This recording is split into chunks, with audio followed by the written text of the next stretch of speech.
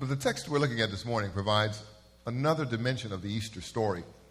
Now, we're hearing from Peter this morning, who writes to us that we've received a living hope through Christ's resurrection. Living hope. Peter, you remember him in the scripture. He's the impulsive, impetuous disciple who fails miserably at the point of Jesus' crucifixion, Jesus' trial. He's denied the Lord, but he's been restored, and he's become one of the chief spokespersons for the church in its early years, leader of the church in Jerusalem, kind of Paul's counterpart as far as leadership in the New Testament church. And this letter is probably written around 65 A.D., probably about the same time that Paul is writing his prison epistles. And 1 Peter is called a general epistle because it's not written to a particular church, and it's not really dealing with any particular subject or issue. It's just a general letter of encouragement to various Christians. But it's of particular interest to us this morning because it begins with this strong word of encouragement. I don't know about you, but I can use all the strong words of encouragement I can get, right? And it begins with this strong word of encouragement based upon the reality of what we're celebrating today, based upon the reality of the bodily resurrection of one man named Jesus Christ of Nazareth. And he was crucified on Friday, as you will recall, right? But he rose from the grave early Sunday morning. And again, I was grateful that the sun came up a little later this morning so we could delay the service about 15 minutes to give us more time to get started. But Peter addresses his readers like this, beginning in verse 1. He says, Peter, an apostle of Jesus Christ, to those chosen living as exiles, or another word for that would be aliens. And he says dispersed, another term for that would be scattered, abroad in Pontus, Galatia, Cappadocia, Asia, and Bithynia, chosen according to the foreknowledge of God the Father, through the sanctifying work of the Spirit, to be obedient and to be sprinkled with the blood of Jesus Christ. Real quickly, there are four things in those brief words that he says about what we've been given and what God has done for us through Christ. Number one, he said we've been chosen, right? God has chosen us, and we have in turn responded to him, and we've chosen him. But he chose us first. Jesus said, you didn't choose me, but I chose you, right? So we've been chosen by God. Then he talked about the sanctifying work of the Spirit. We've been set apart. We are uniquely and specifically God's. We belong to him. Then he says we've been, I would use this term, aligned. He talks about the fact that we've been called to be obedient. So he's beginning to align our comportment, our lifestyle, our character to the will and the way and the word of God. And then finally, he talks about the fact that we're forgiven. And these are not necessarily in order. They kind of almost work backwards. But the fact that we've chosen to be sprinkled with the blood of Jesus Christ, and that's an indicator of the fact that we've been forgiven by the blood of Christ. And so he continues, he says this, he says, may grace and peace be multiplied to you. Now this is standard language, standard letter writing protocol format in Peter's day. But what he's going to give them in the body of the letter is some content that will enable them to realize more of what he is wishing to them in these general words. May grease and pace, right? This morning at breakfast, may grease be multiplied unto you. May grace and peace be multiplied unto you. And what he's going to do is enable his readers to realize and to experience more grace and peace in their lives. And I need all the grace and peace I can get. Amen. And so these believers that he's writing to in the first century are probably comprised of two demographic groups. The first to include Jewish believers who have probably fled Jerusalem due to the increasing persecution in the wake of the church's explosive growth that we see recorded in the book of Acts. And then some commentators surmise that also he's writing to Jewish believers who were converted, and they never came back from the captivity, and they were dispersed when Babylon took Israel captive, and they're spread abroad. But they're basically people who are kind of geographically diverse, and they're kind of all over the place, right? Like a lot of people in our society, a lot of people in the world today who are scattered, moved about. And so he writes to that group. And then the other group that he writes to is probably Gentile Christians as well.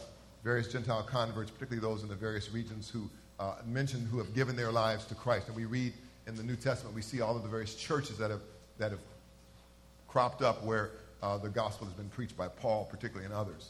And so they're exiles or aliens because the system has ostracized them, and they share this sense of not belonging to the established order, to the surrounding culture, because they've chosen to follow Jesus Christ. And so they're dispersed, they're scattered. Literally, the word is diaspora. They're scattered about. They're exiles. They're strangers. There's a kind of spiritual wandering, a kind of disorientation that takes place when we realize that we're not accepted. You know, there are people that lost their families, they lost their homes, they lost their jobs because they decided to follow Jesus. None of us, unfortunately, has had to pay such a dear price. But they're scattered, they're displaced, and they're experiencing some of the stress, some of the uncertainty, and some of the disorientation that go along with being displaced. And so many of them are facing social rejection and rejection from their families and economic deprivation. So the folks that Peter is writing to, they need a word of encouragement. And Peter gets right to the point. He doesn't mince words in addressing these embattled and disoriented believers. And he wants to remind them of what God has done for them and what they've received in Christ on the basis of those realities of what God has done for him. So in verse 3, this is what he writes. He says, "Blessed be the God and Father of our Lord Jesus Christ. Because of his great mercy, he has given us new birth into a living hope through the resurrection." There it is. That's what we celebrate today, right? The resurrection of Jesus Christ from the dead. He says, "Blessed be God and Father of our Lord Jesus Christ." This is really what you would call a doxology. It's a certain format. It's a way of writing praise to God. It's a particular format for praising God. You know, when you went to school, if you went to college, you know that you had to write your papers in a certain format, maybe MLA or Turabian or what's the other one? Because my wife and I, and so there's a format. There's a way that people write. There's a way that God is praised. There's a way that Christians worship. And so this is the format. It's a doxology, and it's actually a kind of eulogy. And I know when you think of eulogy, you think of the time you went to your cousin's funeral and the preacher was actually struggling to say anything good about your cousin. And so he just preached the cross and got on with it, right? Y'all know what I'm talking about. But it's a kind of doxology as well. It's a eulogetos. It means, that word means well spoken of. And so Peter is speaking well of God and giving glory to God. And he's saying, "Blessed be." Oh, all praise to God. God is awesome. God is glorious. May God be blessed, because he realizes that God has blessed us. And so God deserves to be blessed. And not only is Peter speaking well of God, but Peter realizes that God has spoken well of us and spoken over us. And God has said good things about us. And the events of Good Friday up through Easter Sunday morning are a statement of God's intent and his concern for us. Because Jesus said God loved the world after this manner, that he gave his only son. And we see that communicates to us powerfully that God loves us and that we matter much to God and God cares about us. And so he says, "Blessed be the God and Father of our Lord Jesus Christ." God has blessed us spiritually, yet tangibly and materially. Spiritually, yes, on the inside, in ways that seem abstract and remote, but yes, he's blessed us in ways that we can feel and we can live out in ways that affect the way we live and the way we relate to other people. His blessings include every aspect of our lives, from the fact that he woke you up this morning and in him you live and move and have your being, to the realization that Christ's resurrection guarantees our resurrection as well. Yes. And God has, by the way, God has spoken well of us in that regard. Peter says that the purpose or the result of the new birth is this thing called a living hope. Say living hope. Living hope. We said we serve a risen Savior this morning, but we serve a risen Savior who's granted us a living hope, an active hope, a vital hope, an animated hope, a real hope. He says that God, who is the Father of our Lord Jesus Christ, and that's very, very important language there, because he's identifying Jesus the Son with the Father, and God is the Father of the Son, and God the Father and God the Son, all active in our redemption. He says that God, who is the Father of our Lord Jesus Christ, in his great what? Mercy, has given us new birth into a living hope. Aren't you glad for the mercy of God? Yes. Somebody has said that grace is God giving us what we do not deserve, and mercy is God withholding from us what we do deserve. Right. In other words, we deserve all manner of punishment and all manner of shame and all manner of repercussion for our sin. But God withheld that and continues to withhold that in our lives. You know, because I don't know about you, but I don't always behave so well. I don't know about you, but I don't always do everything I'm supposed to do. And that probably doesn't surprise you. But thank God for his mercy and his grace. I heard that out there.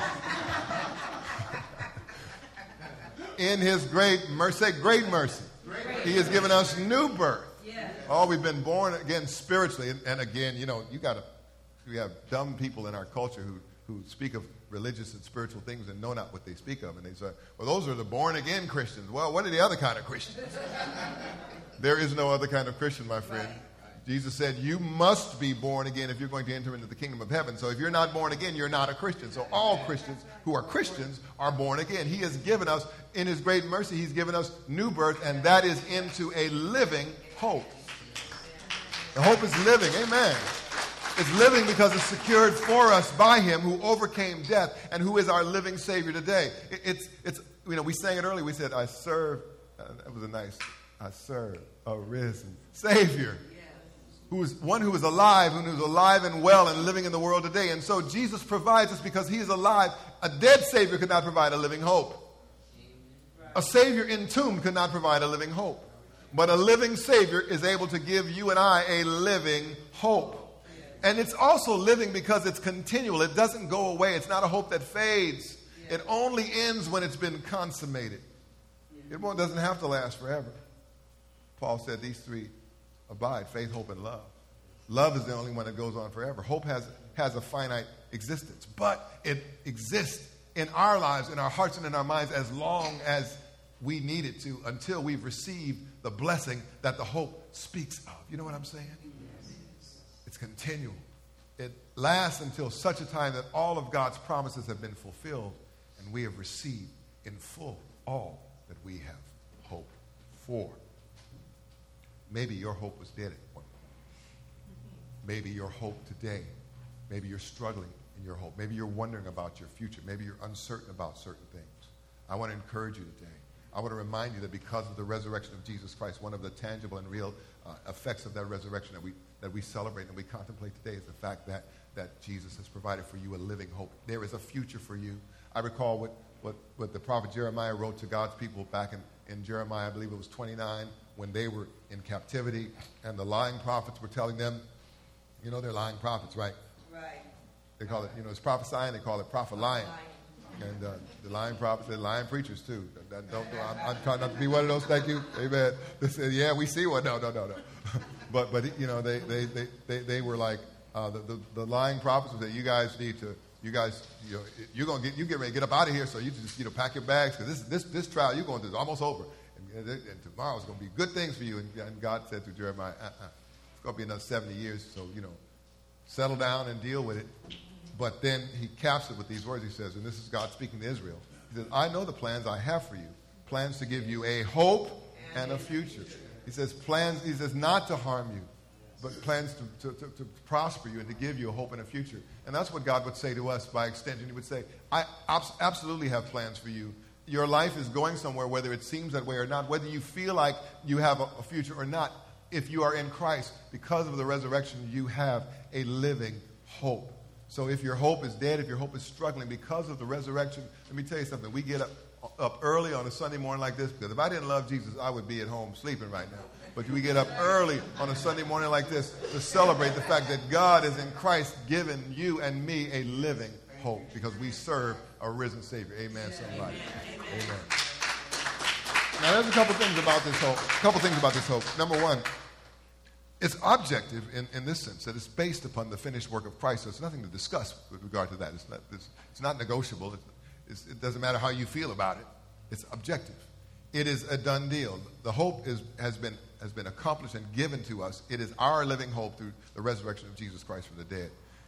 But it's also subjective in that it is this kind of living and energizing and this divine principle that works on the inside of us. You know what? It's terrible when you don't have hope. Somewhere in the Old Testament, the Bible says that hope deferred makes the heart sick. And sometimes when you have no sense of movement, no sense of hope, no sense of your future, no sense of destiny, no sense of where you're going, it's a difficult life. But this hope is subjective in the sense that it is something that energizes us. It's something that once we realize it, once we hear the Word of God, once we understand what Jesus has done for us, once we understand the ramifications and the repercussions of the resurrection. The resurrection is it's certainly not about Easter eggs. It's not just about nice dresses and suits and ties. It's not just about church and religion. it's about something greater than that. It's about the fact that God in Christ made us alive when we were dead in trespasses and sins. It's about the fact that God, through sending his son to die for us and through raising him from the dead, says both this, that your sin is significant and I'm going to pay the price for your sin, but also the fact that I also have overcome death so that death is not the final word for you. Because you've died in me, but you've also risen in me, and you've risen with me, and you will rise again. And so this living hope produces what? Confidence. So we can live a confident life in the face of the reality of death. We can live confidently. In the midst of all of our struggles, we can live with confidence because we have a hope. If things don't work out so well today, I know that there's a brighter tomorrow. And if things don't work out so well tomorrow, I understand this, that ultimately I'm going to be all right because I am bound up with God in Christ and I am saved by the blood of Jesus. I've been redeemed by the blood of the Lamb. My name is written in the Lamb's book of life, and I know that God has my future and my destiny under his control.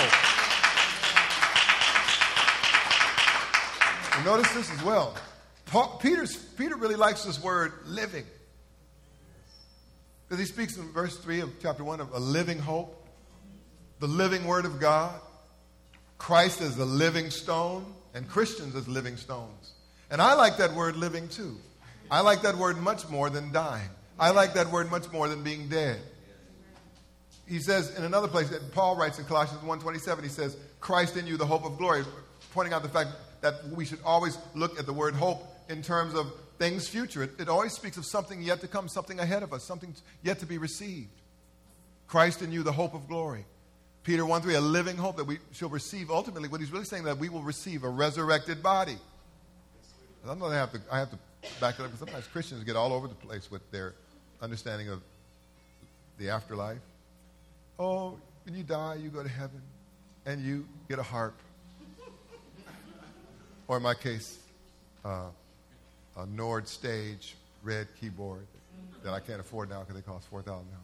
And a Hammond B3, a real cool one from about 1963 with a 122 speaker. Or a Steinway B, Or you get a harp. And you get a robe, and you're a spirit. You kind of float around, and if you're not careful, you might, balderdash. The Bible speaks of a resurrection. Read 1 Corinthians 15. It talks about a resurrected body. There is a physicality. And don't ask me how God does that, because if God can make me in the first place, and I am fearfully and wonderfully made, then God can certainly resurrect dead bodies or reconstruct or reconstitute dead bodies from ashes or molecules or whatever he wants to do. But the idea is that we have a physical embodiment, a resurrected existence. In other words, you will live forever as a child of God with a kind of physical and spiritual existence. It'll be another class of body. It'll be something much more like many people maybe who follow superheroes might imagine. But the hope is not just that you're going to be in some amorphous spiritual thing, but that you will, in the words of Paul, I think it is, we shall be changed. He says it does not appear what we shall be, but we shall be like him when we appear, because we'll see him as he is. And so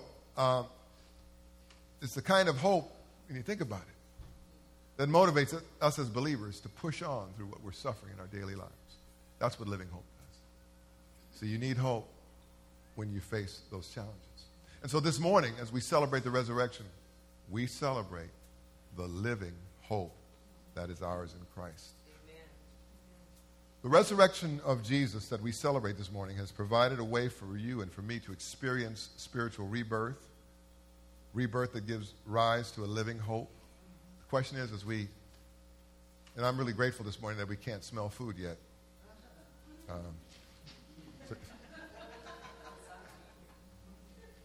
But what does this mean to you and me from this moment forward in life? First of all, realize this, that hope is something that is beyond mere optimism. Now, I like optimism, but Rick Warren said this. He said, optimism is psychological. Hope is theological. Optimism focuses on what you think you can do. Hope trusts in what God can do. And I like to think positively. I prefer that very much over thinking negatively. I like optimism, and I try to live my life with a degree of optimism. But hope is something beyond mere optimism. There's a supernatural component to hope, to this living hope that is ours through the resurrection of Jesus Christ from the dead. It's based upon a future promise, based upon the historical fact of the resurrection. And so it enables us to go beyond feelings. That's why some years ago the songwriter wrote, he says, my hope is built on nothing less than Jesus' blood and righteousness. My hope is not just the fact that I'm feeling pretty chipper today. Wow, I'm really optimistic. I think, hey, who knows? The Dodgers might make it to the pennant again this year, or the Lakers might do something. I don't know. And then your hopes, those hopes, that optimism is dashed upon the rock of reality. You may have a hope that your 401k is cool by the time you get ready to retire. Well, just pray and keep your fingers crossed. But hope is something more than just optimism. Optimism inevitably fails when you're faced with insurmountable difficulties, and in life, being real about it, sometimes as human beings, we come up against things that we cannot handle in our own strength.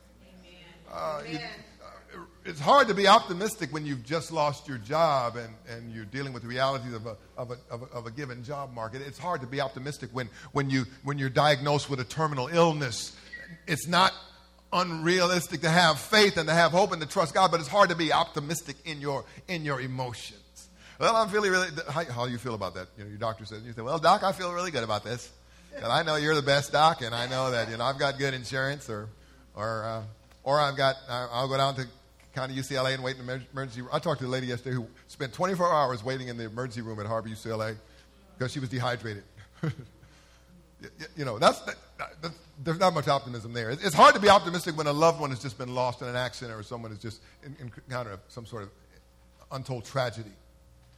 But understand this, folks. The hope we have in Jesus transcends every circumstance and every situation. That is the thing about our faith that's so amazing, is that it's not that God gives us this magic mojo that we get everything we want and we can just wave the wand of faith and spew the incantation of the word and all of our problems go away and all of our struggles disappear and everything turns out the way we would like it. The amazing thing about the Christian faith is that we live life in the real world like everybody. And I believe in prayer and faith, and God does change things, and prayer changes things, and God does miracles. We sing about it. We believe that, right? Yes. On the other hand, in reality, God doesn't answer every prayer, and everything doesn't turn out the way we want to. We go through things we wish we did not have to go through. We face challenges in life that we wish we did not have to face. And there's some mountains we say, he says, we got a mountain moving faith. That mountain ain't going nowhere. So I got to either tunnel through it or just go over it or around it. Probably just give me you know what I'm saying, right?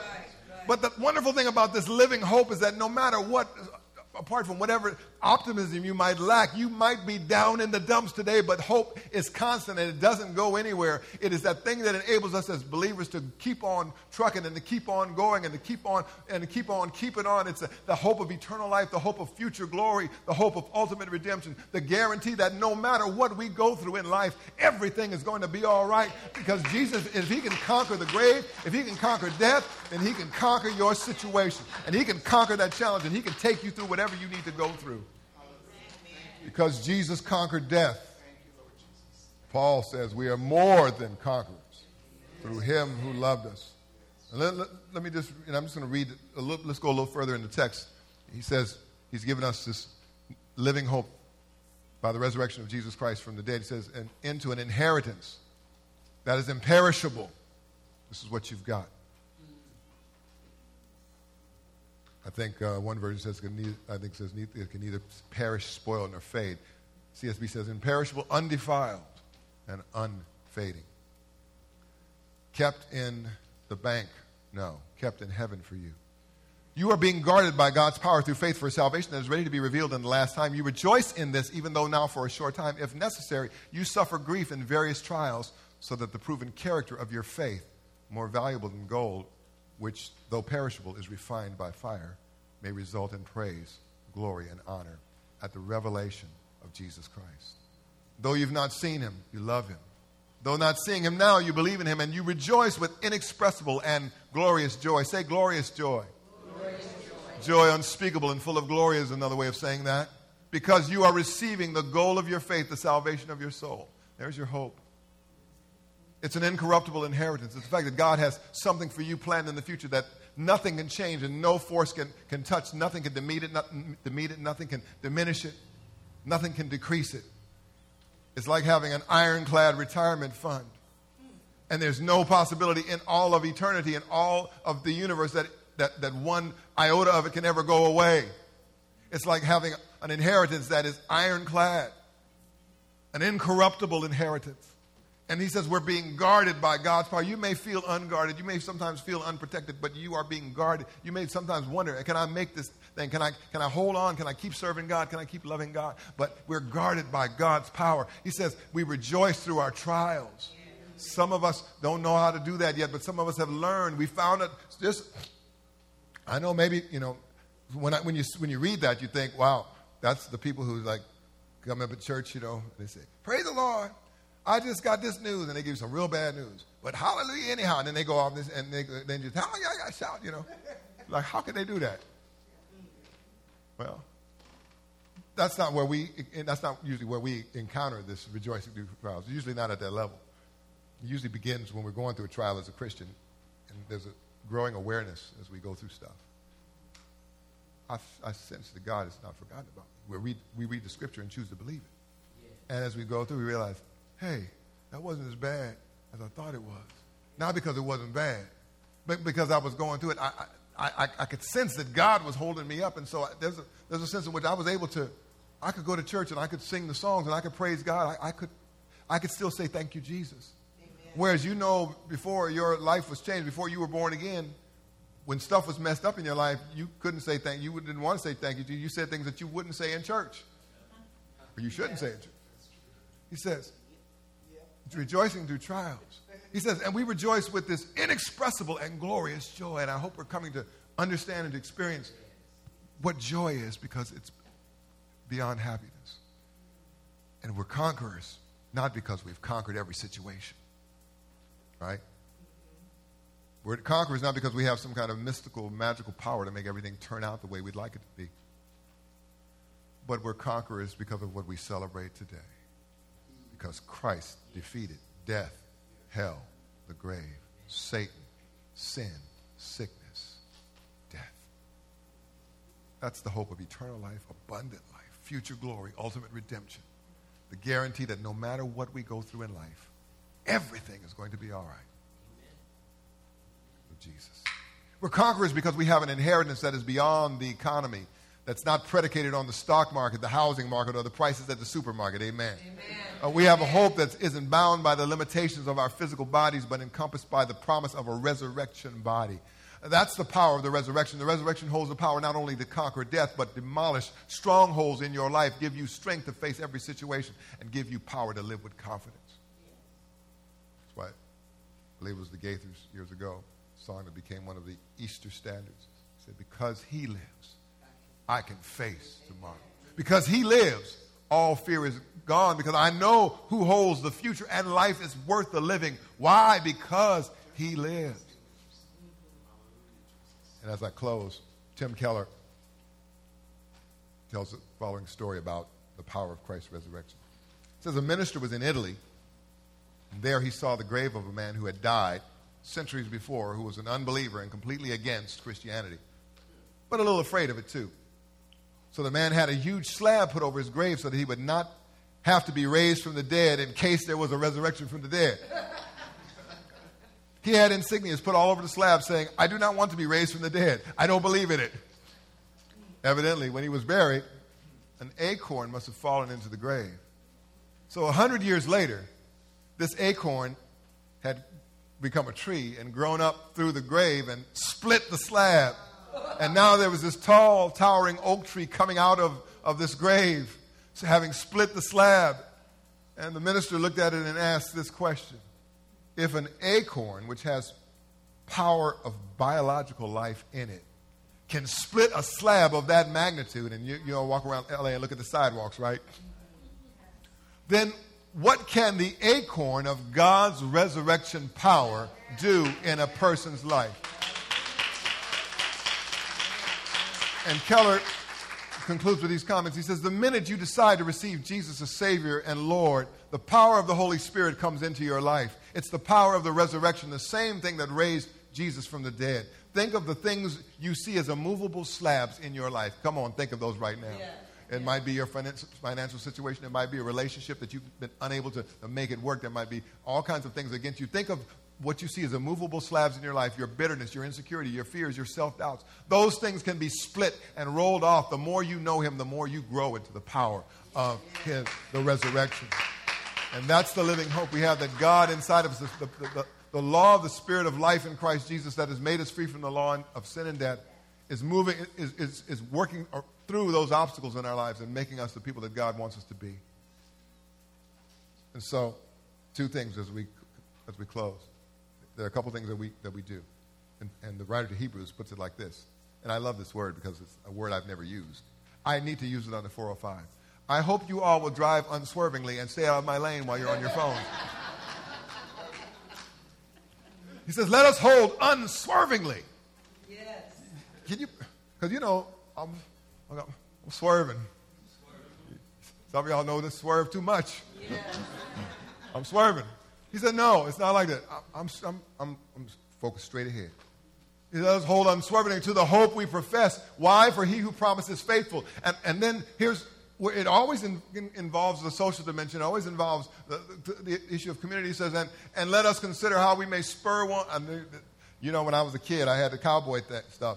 You go to Newberry's or Thrifty, and you get to you have these little spurs, the little plaids you put on the back of your shoe. Because the idea is, if you have a real horse, I don't know if you want to try this, but you're supposed to, so when you spur a horse, you got to. So that's what I'm supposed to be doing to you. Get going. Giddy up.